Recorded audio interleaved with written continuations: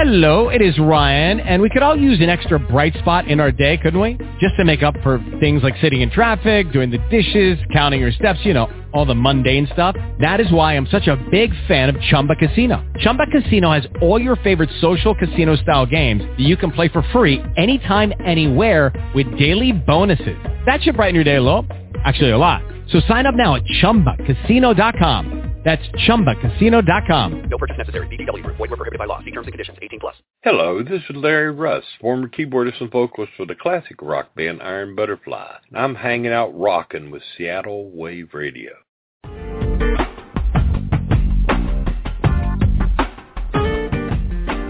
Welcome to Northwest Prime, bringing Seattle to the world and the world to Seattle. I'm your host, Lori Ness, a soldier on the front line of the mainstream.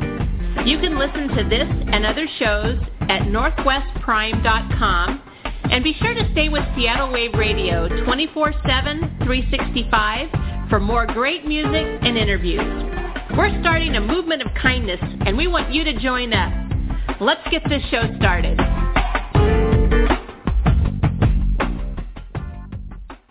Chad Channing has a place in music history. As an early member of the iconic group Nirvana, Chad was the band's drummer from 1988 to 1990, and his beats permeate the legendary Bleach album. Now, as Nirvana looks from the halls of music fame, the surviving members move on to new musical projects and direction. And Chad and his new band, Before Cars, are breaking new ground, and they're getting usually unimpressed studio production executives talking. And Chad's here today, and he's going to introduce us to his new band and really his new musical family. So thanks, Chad, for coming on. Yeah, thanks for having me. Well, it has been a busy time. You've really remained busy ever since you got into music as a teenager, right? You worked pretty steady. Yeah, I've never left it. Passion's too strong. Now, did I read that your dad was a DJ? Yeah, that's true. He was a disc jockey. Actually, he started out in television. Like when I was a little boy, I remember watching him on TV because he worked for a station called WLOL, and he was actually a news anchor man. And then after a few years of that, then he switched to being a DJ. That's when being a DJ really meant being a DJ. The good old days.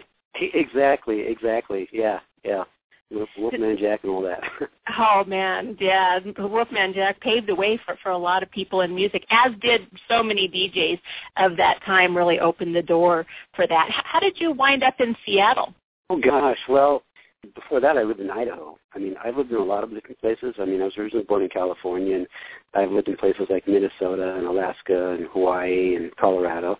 And my dad was always just trying to go where the work is. I mean, I grew up with three sisters, and so then, being a DJ, especially in the 70s and in the 80s and stuff, I mean, you really had to go to where, the better money was all the time. And so he would get offers on occasion, and we were living in Idaho. He had an offer from a station in Yakima. I can't recall what that station was, but anyway, that's what brought us into Washington State. And not long after that, my dad ended up working for KBRO.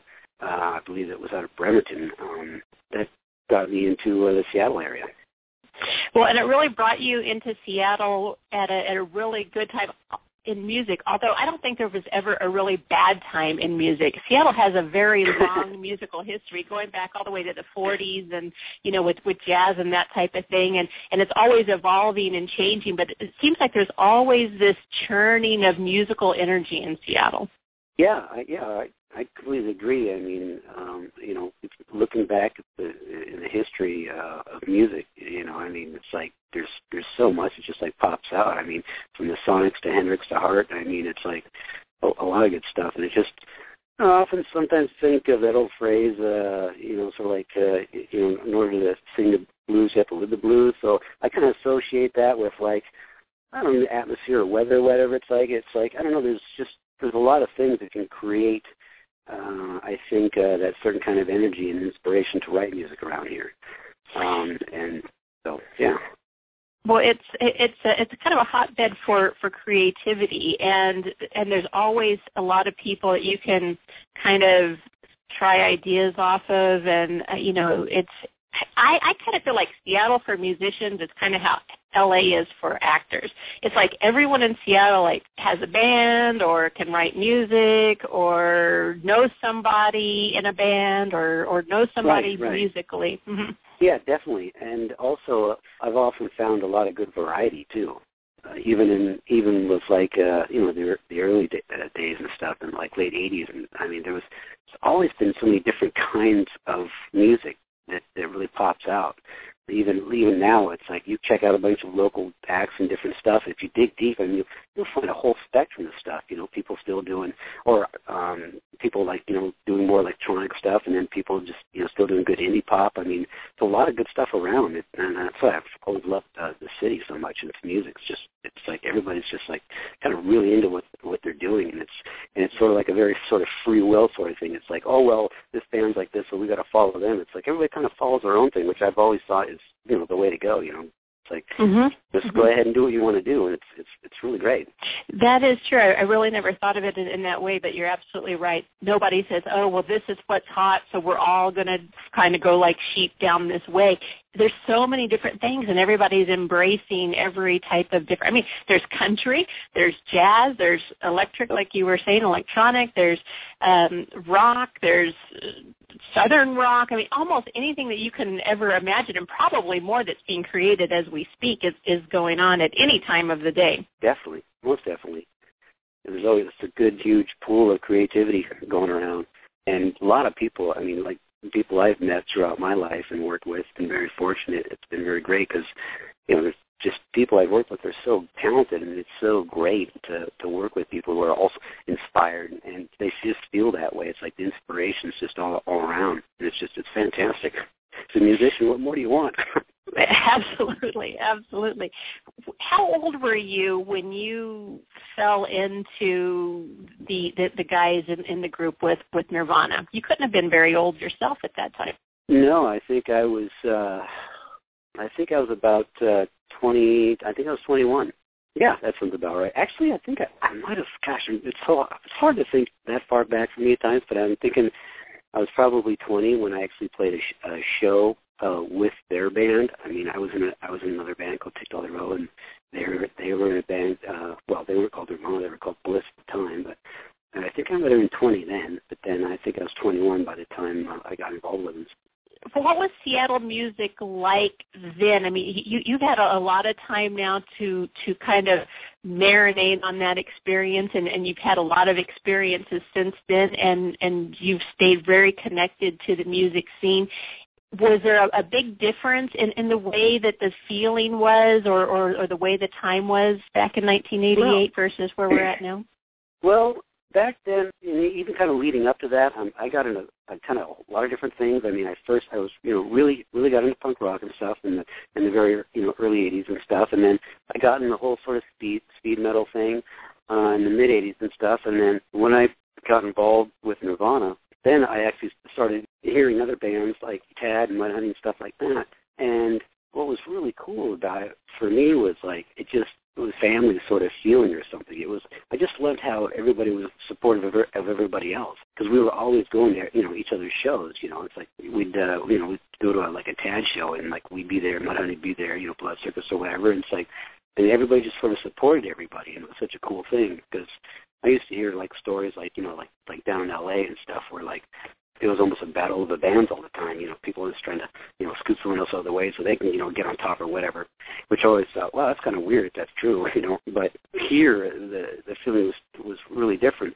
I loved like going to hanging out and going to punk rock shows and stuff in the early '80s, and I really liked that a lot, and so that was a lot of fun. But when I actually found myself kind of being a part of music and playing shows and whatnot, especially with what we were doing. That was, I guess, I don't know, whatever, just rock and roll or a spin-off of punk and anything else behind it. Was really, it was so kind of inspirational because it was like fresh, like, wow, I've never heard this or done this before. This is really cool, and all these bands are doing these different things, and everybody's just having such a great time. And that was the bottom line. It was just, God, it was so fun. It's like, geez, couldn't beat it with a stick. Well, and I think that energy just breeds more creativity amongst everybody. It's just like you said, that you're going out and you're hearing this stuff, and it's fueling you, and then maybe you're getting up there and people are hearing what you're doing, and it's fueling them, and everybody really benefits.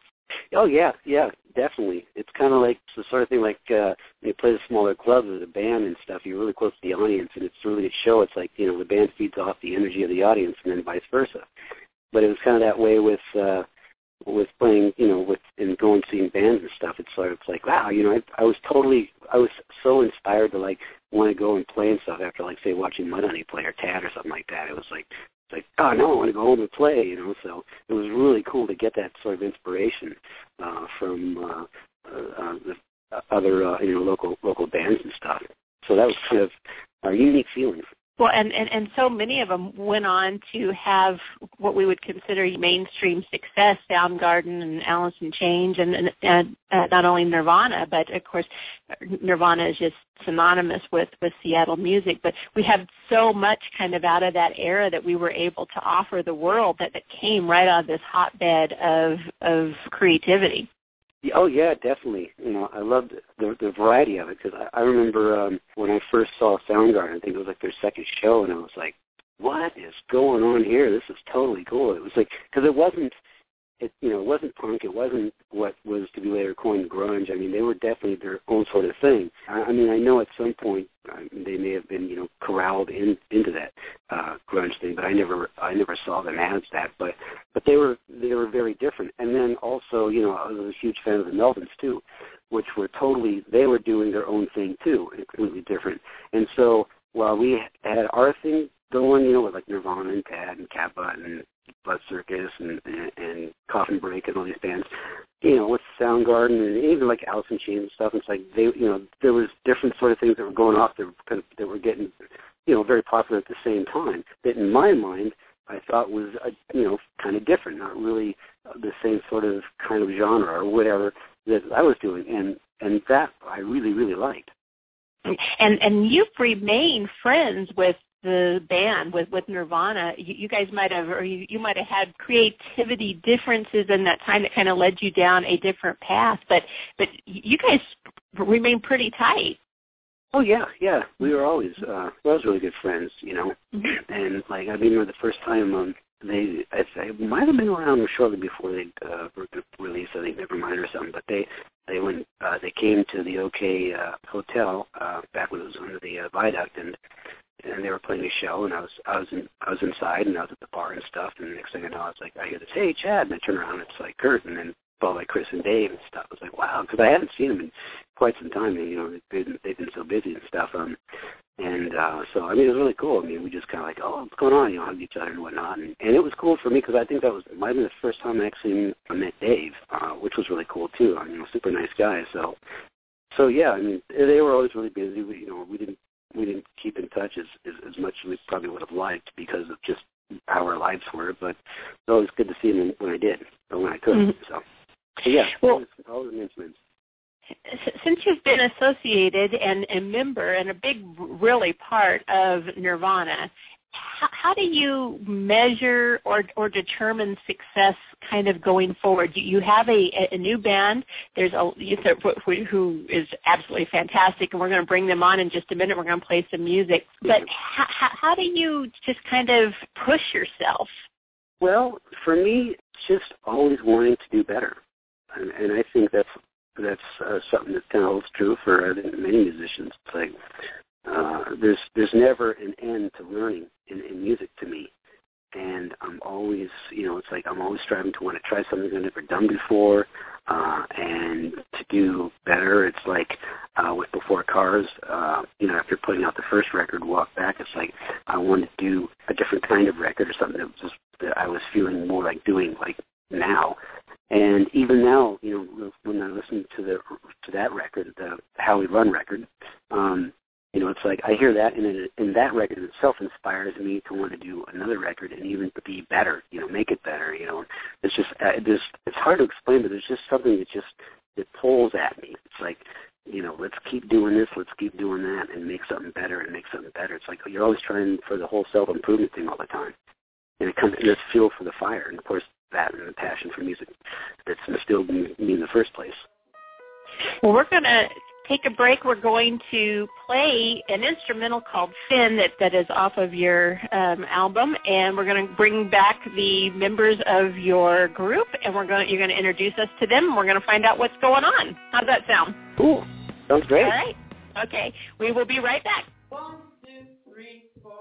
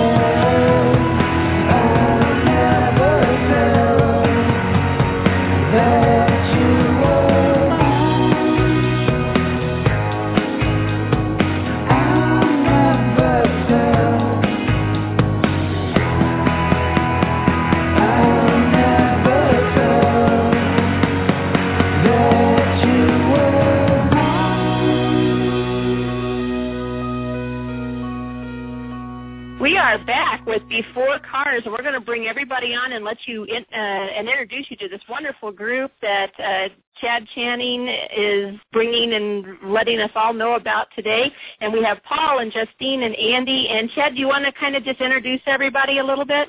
Well, sure. Directly across from me is Paul Burback. He does guitar and all kinds of fun things. Right? Well, before I lost my arm in a shark accident, that's what I did. Oh, that's bad. Which we will go back to that song Finn because it might need some explanation on that. Okay, I got that story ready. To my right is Justin Janot, who plays violin and piano. And to my left is Andy Miller, who does percussion and also, well, he does all kinds of things in this band. You name it, keyboard, whatever, something. Bass, yeah, plays bass. And drums at the same time. Yeah, he's multi-talented, limb-wise. Well, the whole band is it's a very talented group. Now, Chad, because you're also a drummer, Andy, how do drummers relate to one another, especially if one of you is drumming and the other one's not? Are you critical of each other, or what is it? Yeah, we get fights all the time. Yeah, we're in fist fights right now. We're battling all the time. No, we understand each other pretty well. We get it. Yeah, we're both songwriters, for one. And so our kind of boiled down goal is the whole of the song and what best fits its needs. And we see totally eye to eye on that. So it's like, that works out. I mean, there's certain things that like Andy does on drums that are like that suit him more than like that I would have a little more trouble with. So it's actually really nice. Kind of works out nice that way. Yeah, they're very different drummers, style-wise, so it kind of seems like it helps you, Chad, sit outside yourself with it because he'll come up with stuff like that. Yeah, it just gives us more options. Occasionally, Chad has very specific ideas, but it's rare. Usually, I just have my own style. Well, Justine, what's it like being in the group with all these guys? I'm used to it. I'm actually in two groups, so Before Cars, and then we also play in a band called Pondy, which has even more guys. We're all in that too. Yeah, the four of us are in that band too. You guys are very busy, very busy. Well, tell us about this song, Finn. Finn is actually taken from a story that I heard about of a German couple that were on vacation, and I think it was in Hawaii, and they were out on this boat, and the woman went out for a swim, and they were actually engaged, I should mention that, and she went out for a swim, and then she got hit by, got pulled under by a shark, but she popped up out of the water and started swimming back to the boat, and when she got to the boat, she noticed that she'd lost, I think it was part of her left or right arm, one of her arms. And so he was trying to pull her in, and she was like a little hesitant to get back in the boat because she was concerned whether or not he would still love her because she'd had lost part of her arm. And of course, he's like, "Are you kidding me? You know, of course I love you." So he goes to bring her back in the boat. The shark comes by, grabs her again, and pulls her under, and that's the last he ever saw of her. And that's the story of Finn. So it's a real uplifting song, then. Yeah. Oh, yeah. It is. It's everybody's worst nightmare, actually. Only 5 people in the world are killed a year on sharks, but it's like our number one fear. Yeah, because it's big. When it happens, it's a big one. It's a love story made in hell. Yeah, hippos actually kill more people every year, but that doesn't make as interesting a song, I don't think. Maybe. Yeah, and I'd also heard vending machines falling over on people kill more people than sharks. But you don't have the primal fear. It's hard to rhyme stuff in a song with vending machines, so shark and Finn is much better. We'd have to call it Vin. Try it, hippo. This could be a spin-off that Weird Al Yankovic could do. He could do a vending machine.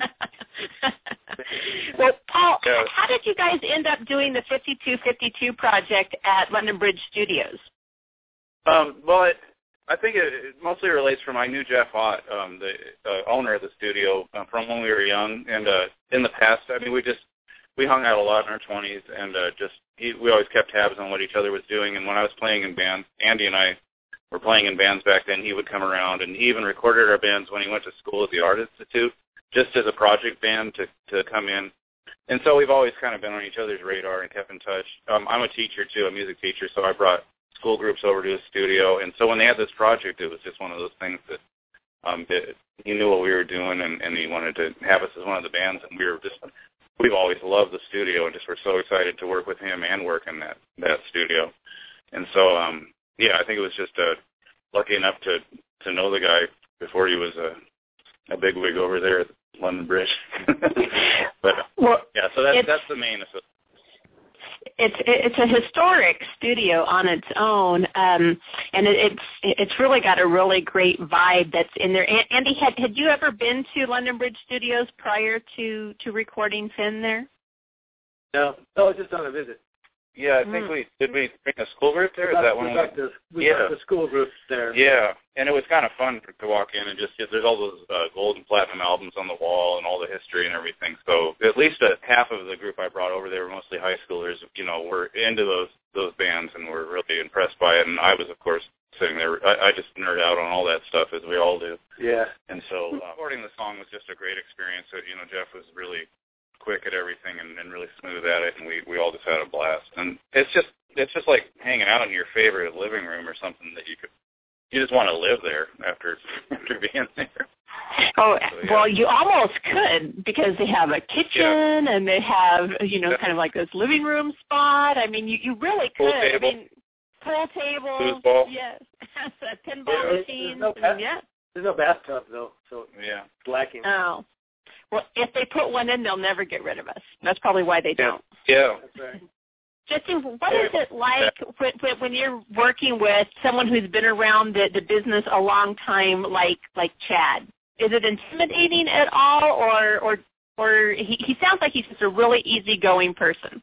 Well, Andy, you want to answer that? I've been around Chad for most of my life, so we grew together with this stuff. Yeah, they didn't grow up together. We grew up together and grew musically together, so. Yeah, and for me, I've hung out with Chad since our early 20s, but I've never the whole Nirvana thing. We're so close to Chad and so close to the whole thing that I think we don't really look at it the same way that other people do. So it kind of seems like something that sensationalized us, even though I've always been a Nirvana fan and everything. But we're kind of, I guess, in the inner circle, just knowing Chad and all that. So we kind of look at all the stuff that goes on and look at each other like, wow, that's really crazy how much attention it all gets. Yeah, it's like being with your brother or something.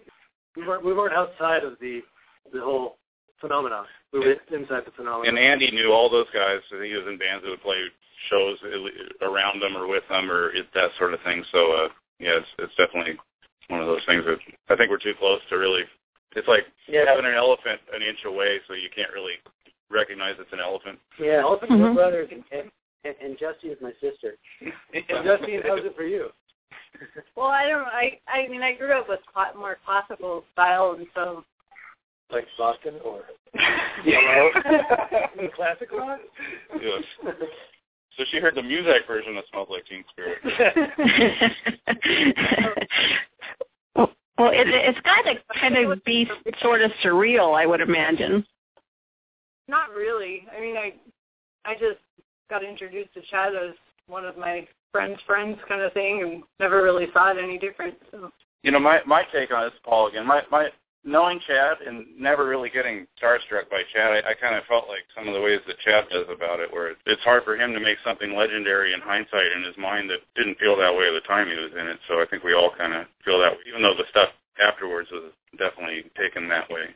Well, I'll tell you that there's a lot of really goodwill out there for Chad. When I was talking to people and they were asking me this past week, well, who's coming on this week? Oh, I'm going to talk to Chad Channing and his band and Before Cars. And everybody was just like so genuinely wanting the best for Chad. They just had this genuine feeling of endearment. And some of them I'd say, oh, do you know Chad? And they're like, oh, no, but I've heard really good things about him. And there was just this really good vibe. And it was, everywhere I went, everyone I talked to was almost protective in some way, but also just really wanting the best.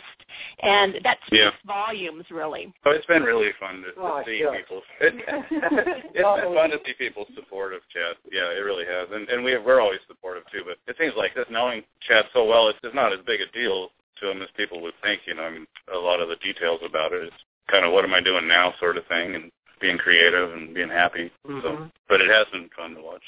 Yeah, all the support. Well, you guys go back a long way, so I'm sure that you have a very trusting relationship. This isn't anything new, a new relationship. You guys go way back, so it's probably easier to be your genuine selves around each other. Oh yeah, we've grown up a lot too. Maturity helps. We spend all our time all our spare time when we're not working and stuff, just being together and making videos, working on music and all these different things, and we're really quite excited about it. So we really do feel like we're living in the moment and doing what we want to do and all that. Well, what's ahead for Before Cars? Well, what can we have to look forward to? What's on the horizon? We're looking into it. No, actually, I mean, I've been, thinking about the possibility of maybe starting to work on another record, maybe come late summer or early fall, because, we have new songs that are coming over the horizon. It's nice to be able to record them as fresh as we can get them.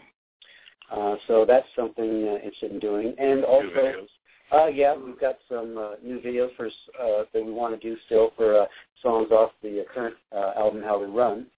And, of course, love to go out and play the East Coast and Midwest, go down the West Coast. And also we're putting together something to maybe hopefully go over and play Ireland and maybe England and the Netherlands. So, yeah, we're just kind of keeping things going as much as we can. Well, I will say that the UK, Ireland, and England especially, I don't want to keep Germany out either, they are very in touch with what's going on, especially in Seattle music, and they love everything that's going on. We have a huge amount of people that listen in from the UK. I mean, thousands of people who listen from the UK who are really wanting to know everything that's going on in Seattle, especially with music. So I think that you will find that audience in particular really growing because it's happening for so many people that they're just really hypersensitive tuning in. And because of the Internet on what's going on in Seattle, it makes it seem like it's almost local to them. Yeah, that's cool. No, we've made some nice friends and connections over there and look forward to putting some things together. There's a band called Lace Weeper that will probably hook up some shows in Ireland with. They're an Irish band and really nice guys we've visited with here, and we have friends in a lot of those areas over there. So, yeah, I think you'll find some tremendous support. Yeah, I hope so. So, new album, more videos, tour. Yeah. In short. Yeah. And you all are on Twitter, right? Before Cars is on Twitter. And do you have a website? Yes, we do. It's beforecars.com. So people can keep up with you there. And you're on Facebook. And we announce anything on both of those that we're doing. Laurie, have you seen the video for Trip to Mars? I have not. I'm writing that down, though. Really, really good. Okay. So we want to... Is that on YouTube? Yeah. Yeah, and it's under Before Cars, Trip to Mars, and it's on our website and somewhere on our Facebook page. But we spent a couple of years doing it just because we were working on other video projects and all of our different stuff too, but we did a lot of stop motion on it, so we kind of learned how to do a lot of things on that particular project. A lot of fun. Also a video that we did for How We Run as well. Okay, I'm writing all this down. I'm going to link all of these on our Facebook and our website as well, and we'll tweet all of this out and get people on it. Especially, there's just such a need for this right now. People want this information. That's where social media comes in handy, is that people, and Chad and I were kind of talking about this at the beginning of the show, DJs used to really be able to bring you the hottest and the latest, and say, hey, and they'd be excited, and that's where people really found out what was really going on at a grassroots level, and that's not going on anymore with the change in music. So there is really great music out there. It's just kind of buried a little bit, but people still want that information, and where they're looking for that now, because they can't get it from traditional radio anymore so much, is that they're looking to social media. So I'm really excited to spread the news and get that out as well, because there's people looking for it all the time. Yeah. Oh, we appreciate it. Yeah, and it has been nice for us too. We can sit in our living rooms and make videos and make music in our basements and all that kind of stuff. So it really is nice to That's great. What you can do these days. Mm-hmm. Or you can sit around your kitchen table and stare at your phone and do an interview. That's right. That's right. Well, it really brings the world closer together. Like I said, we got people from Ireland, we got people from the UK, we got people from Germany, Japan, and it's really just it's all local anymore. It's just really it all becomes one sound. Everybody tapping into it from all over the world. But it's so easy to access whatever you're into. If they're not making it in your town, they're making it in someone else's town, and you can bring it right in immediately and have it. That is the good thing. Yeah, it's a bigger backyard these days. Absolutely. Yeah. Absolutely. Well, I really appreciate you guys coming on. We're going to be talking with Jeff and Jonathan and Eric from London Bridge Studios later, and they're really doing some amazing things, but they're really excited about you guys, and I can understand why. And we are going to go out to another one of the Before Cars songs, and we'll be right back.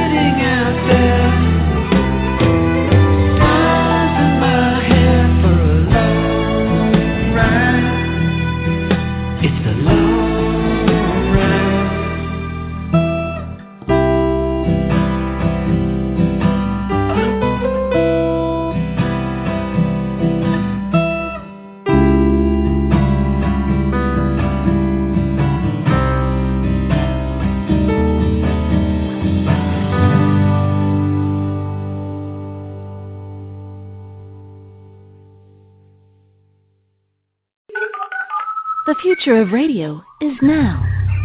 Seattle Wave Radio.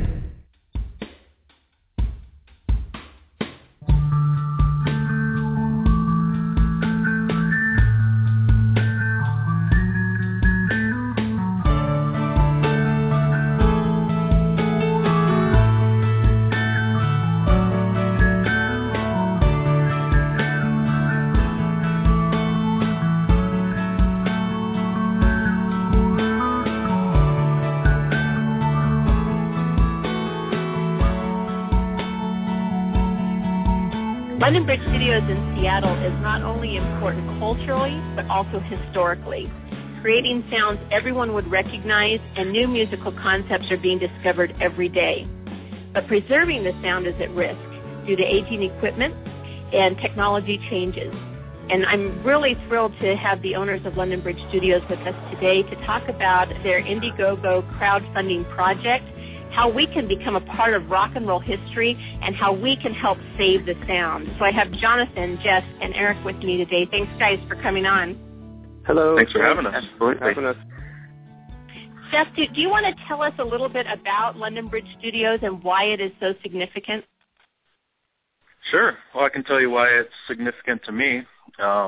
When I was in high school in the early 90s, a lot of the music I was listening to and a lot of the music that a lot of the country was listening to was coming out of London Bridge Studio. So for me as a young engineer, it just made perfect sense that that's the place to go search out and find and figure out why that sound is so magical that was coming out of there. Fast forward 20 years, and the music business has kind of changed a little bit, and there's no more of these big budget records coming out as much as there used to be. So we kind of changed our focus at London Bridge about 10 years ago to be more community-oriented. So our rates have come down a little bit, and we're just more accessible to the local community for those musicians to come in and lay down their music and get their art put out there for the masses to hear it. So I think it's good for the local community more now than ever because it is accessible. They can come in, they can use it. It's a great place. It's a big place where a band can set up and play live. It's not like a basement where you're confined to, 10 square feet of cramming everybody into someplace.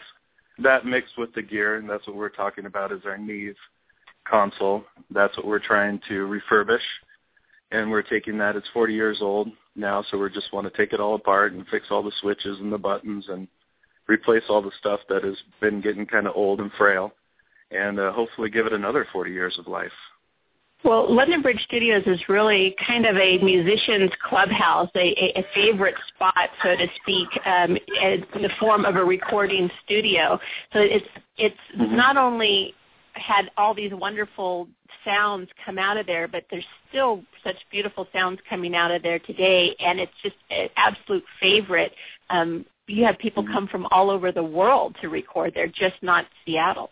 Absolutely. Yeah, we have people send their music to be mixed and mastered because of the Internet now. It's completely accessible. And we do get people to come from England and different places, Hungary, lots of different places Italy. to come and record there. Italy, that's right. Neo-Dea. This is Jonathan. A lot of bands in other cities complain that their cities don't have studios or producers that understand how to get a live, organic rock sound. So I think they do some searching on the Internet of their favorite albums, and a lot of times it leads them to our studio, and they come to Seattle and find us. Like, you guys get it, and no one in our town understands this kind of style. Well, I was just talking with Chad Channing about this earlier, and we were talking about how in Seattle, I really feel like Seattle to music is kind of like what LA is to actors. But when you're in Seattle, there's so much creativity going on at every turn. Everyone knows someone in music. Everyone's in music. Everyone's connected to the music scene. And then those people kind of go out also as ambassadors to the world, and they take that spirit and of music and community and creativity with them. And really one of the best places to find that, and it always seems to come back to London Bridge Studios. We appreciate that. There is a lot going on in Seattle in general. I know a lot of studio musicians I use, they'll come to my session after another session, and then they're going out to another session at some other studio after we're done. So it definitely is a very great community of musicians here and a lot of really great talent. So it's exciting to be a part of it. And very welcoming.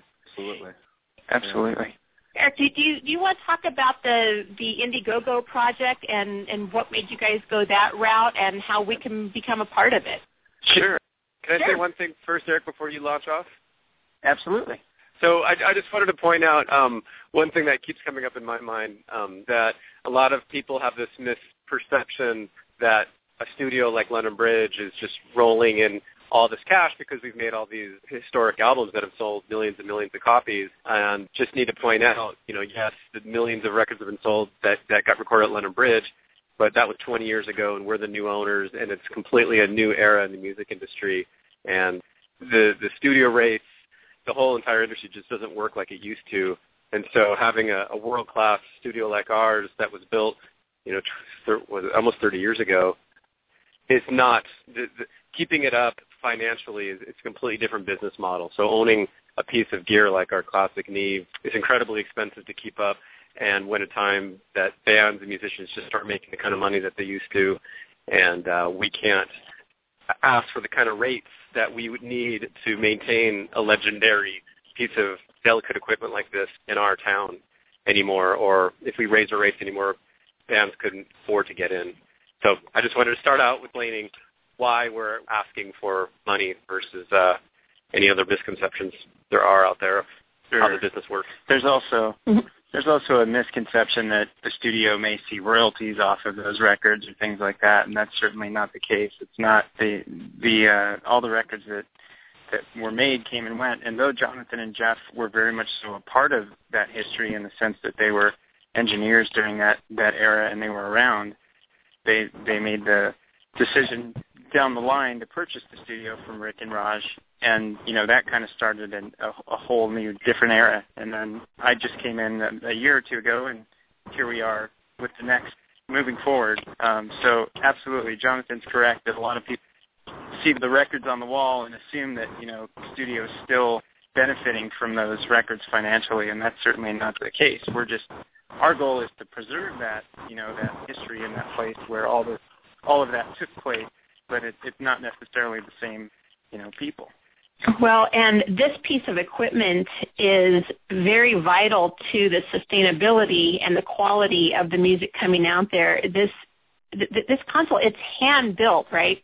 Absolutely, yeah. Hand built, hand wired. It's one of very few left intact out there. And it's really the heart of the studio, right, Jonathan? I mean, it's really important to have this and preserve this. Right. So the board's been with the studio the whole time, and as the maintenance on the board is 40 years old, like we said, and it's getting more fussy. It's like an old car; it needs to be maintained. But as these parts are getting older and older, it's getting exponentially expensive for us to maintain. While we do maintain it, it's healthy right now. It's just we're looking at the future. It's like we have a decision to make. We raise our rates, but we know if we do that, bands can't afford to come in, so that's not feasible. The board is worth, unfortunately, the board is worth more parted out, because the whole board's modular. Every little part just slides right out, and they can be repackaged to put into a single rack to go into someone's home studio. So the board is actually worth much more parted out. So that's a pretty obvious option for us, is part the board out and buy a modern board that's not going to have the same maintenance problems. And we actually considered doing that. And in fact, it was Eric, our new partner, who looked at us and said, guys, the London Bridge sound, the heart of the studio is this board. It's right here. We can't lose this. And we think he's right. And all those records that we're all, love to listen to from the 90s is, the sound of that went through that board, and it's so distinctive and so colorful, and it's not replicable. We can't replace that with something different. So we're trying to hang on to it. Well, and collectively we would all benefit, and that could be figuratively and physically, because in your crowdfunding Indiegogo package, there's actually a way that we can become a part of rock and roll history. That's right. Eric, did you want to jump in on this, or? Yeah, absolutely. This is what we're doing is we're completely replacing the back panel of the console with a plexiglass see-through panel, and we're engraving 250 names of benefactors on the panel, and it'll be completely see-through, so you can look into kind of the guts of the console, see the actual heartbeat. There's also a bunch of other cool perks. If that's not something you're interested in, there's something at every level. For $35, there's a T-shirt that was designed by Scotty Wilson, one of the longtime patrons of London Bridge, and that's kind of this hand-sketched diagram of one of the modules, one of the 1081 modules that Jonathan was describing earlier. There's also some recording packages and even a chance to come in and record a single with Rick Parshar, the original founder and producer at London Bridge, who worked on a lot of those instrumental records we've been talking about. Yeah, the packages actually start at $10, and then there's everything in between all the way up to $15,000. So there's something for everybody where you can contribute to being a part of this project, from basic, individual level all the way up almost to a corporate level at the $15,000 mark. What is your goal?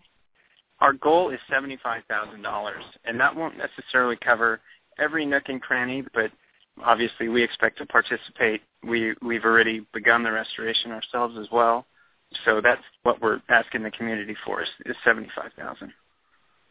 And so 250 people have the opportunity to have their names engraved at the $250 level, which is really amazing because for another 40 years, there's going to be all kinds of music made there. It's a very intimate setting, London Bridge Studios is. So people are going to look at those names. They're going to feel those names. They're going to see those names. And musicians, and Jonathan, Jeff, and even Eric, I know that you guys can count the amount of time that musicians spend in the studio and what a bonding experience that is, and really how they get to know every inch of that studio when they're in there being creative and hanging out and engineering and producing. Also to point out, with the plaque, that you get also a tour for 2 people. So within the next year of getting the plaque, you're invited to come take a tour of the studio, see your name, take pictures, see the studio. So we feel like it's a pretty cool thing to come in and see the studio firsthand and see your name in light. Absolutely, because it is a close private studio, so people just can't walk in off the street. This is a very exclusive and limited opportunity. That's right, and a lot of people never get a chance to set foot in a recording studio at all, so the people that have had a chance to tour it are always totally fascinated, taken back by the building and the process and the gear and the history. And you can find out more about London Bridge Studios and the Indiegogo project, the crowdfunding project, at londonbridgestudios.com. They're on Twitter. They have a fantastic website that links to all of the projects they're doing. They're doing a fantastic 5252 project, A Year in Your Ear. That's on there. You can connect right to the crowdfunding, and you can see all of the information they have on there, people who've come and gone through there. There's pictures of the studio. It's an absolutely fantastic website. Whoever did that, kudos to them, because it's very user-friendly. Thank you. Thank you so much, Laura. All right. Absolutely. I've been there. I have enjoyed many, many times at London Bridge Studios. It's just full of opportunity. It just makes you feel creative when you're there. So I don't think that you'll have any problem with your crowdfunding project. I think people all over the world will want to be a part of it, and crowdfunding is the way to go. It's just become very popular, and everybody's used to it, and pretty much by this point people understand how it works. So go to LondonBridgeStudios.com and be a part of music history and save the sound. Right on, Lori. Thank you, Lori. Thanks a lot, Lori. Hey, no problem.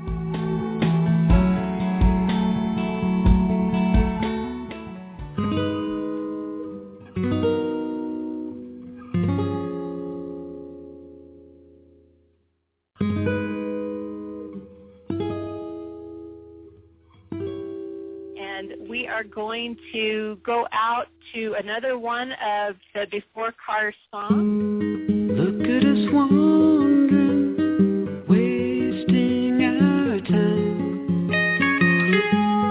driving on, minding our days. How could they ever notice what we could be? Too busy making room, and freedom's a dream, and we only want our time. No more asking how we run, and the old man said,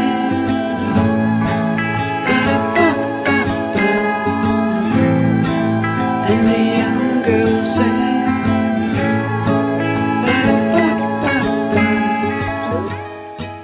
I see the penny roll away, try to chase it down the drain, just to get a little love. And the people step aside, Let the new ones walk on by to get a little love out of sun. And the police sing, ba-da-ba-ba-ba. And the young boys sing, ba-da-ba-ba-ba.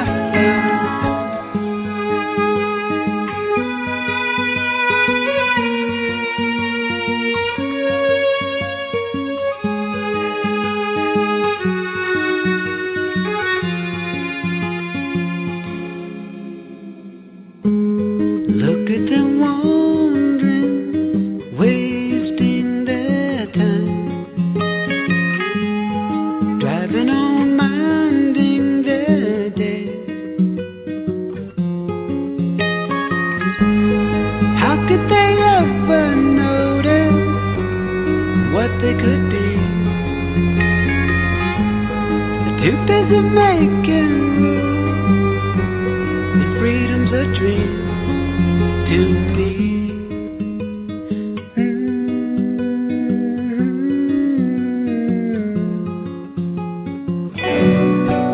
And we only want our time.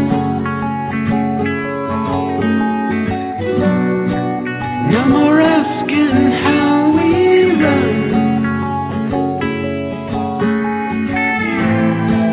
And the townsfolk sing, ba-da-ba-ba-ba. And the children sing, ba-da-ba-ba-ba. Everybody sing, ba-da-ba-ba-ba, ba-da-ba-ba-ba, ba-da-ba-ba-ba.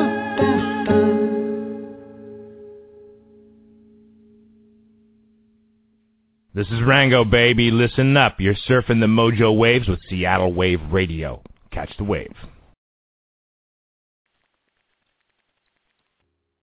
With Lucky Land Slots, you can get lucky just about anywhere. Dearly beloved, we are gathered here today to... Has anyone seen the bride and groom?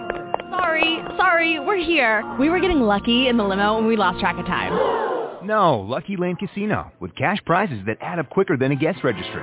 In that case, I pronounce you lucky. Play for free at LuckyLandSlots.com. Daily bonuses are waiting. No purchase necessary. Void where prohibited by law. 18+. Terms and conditions apply. See website for details.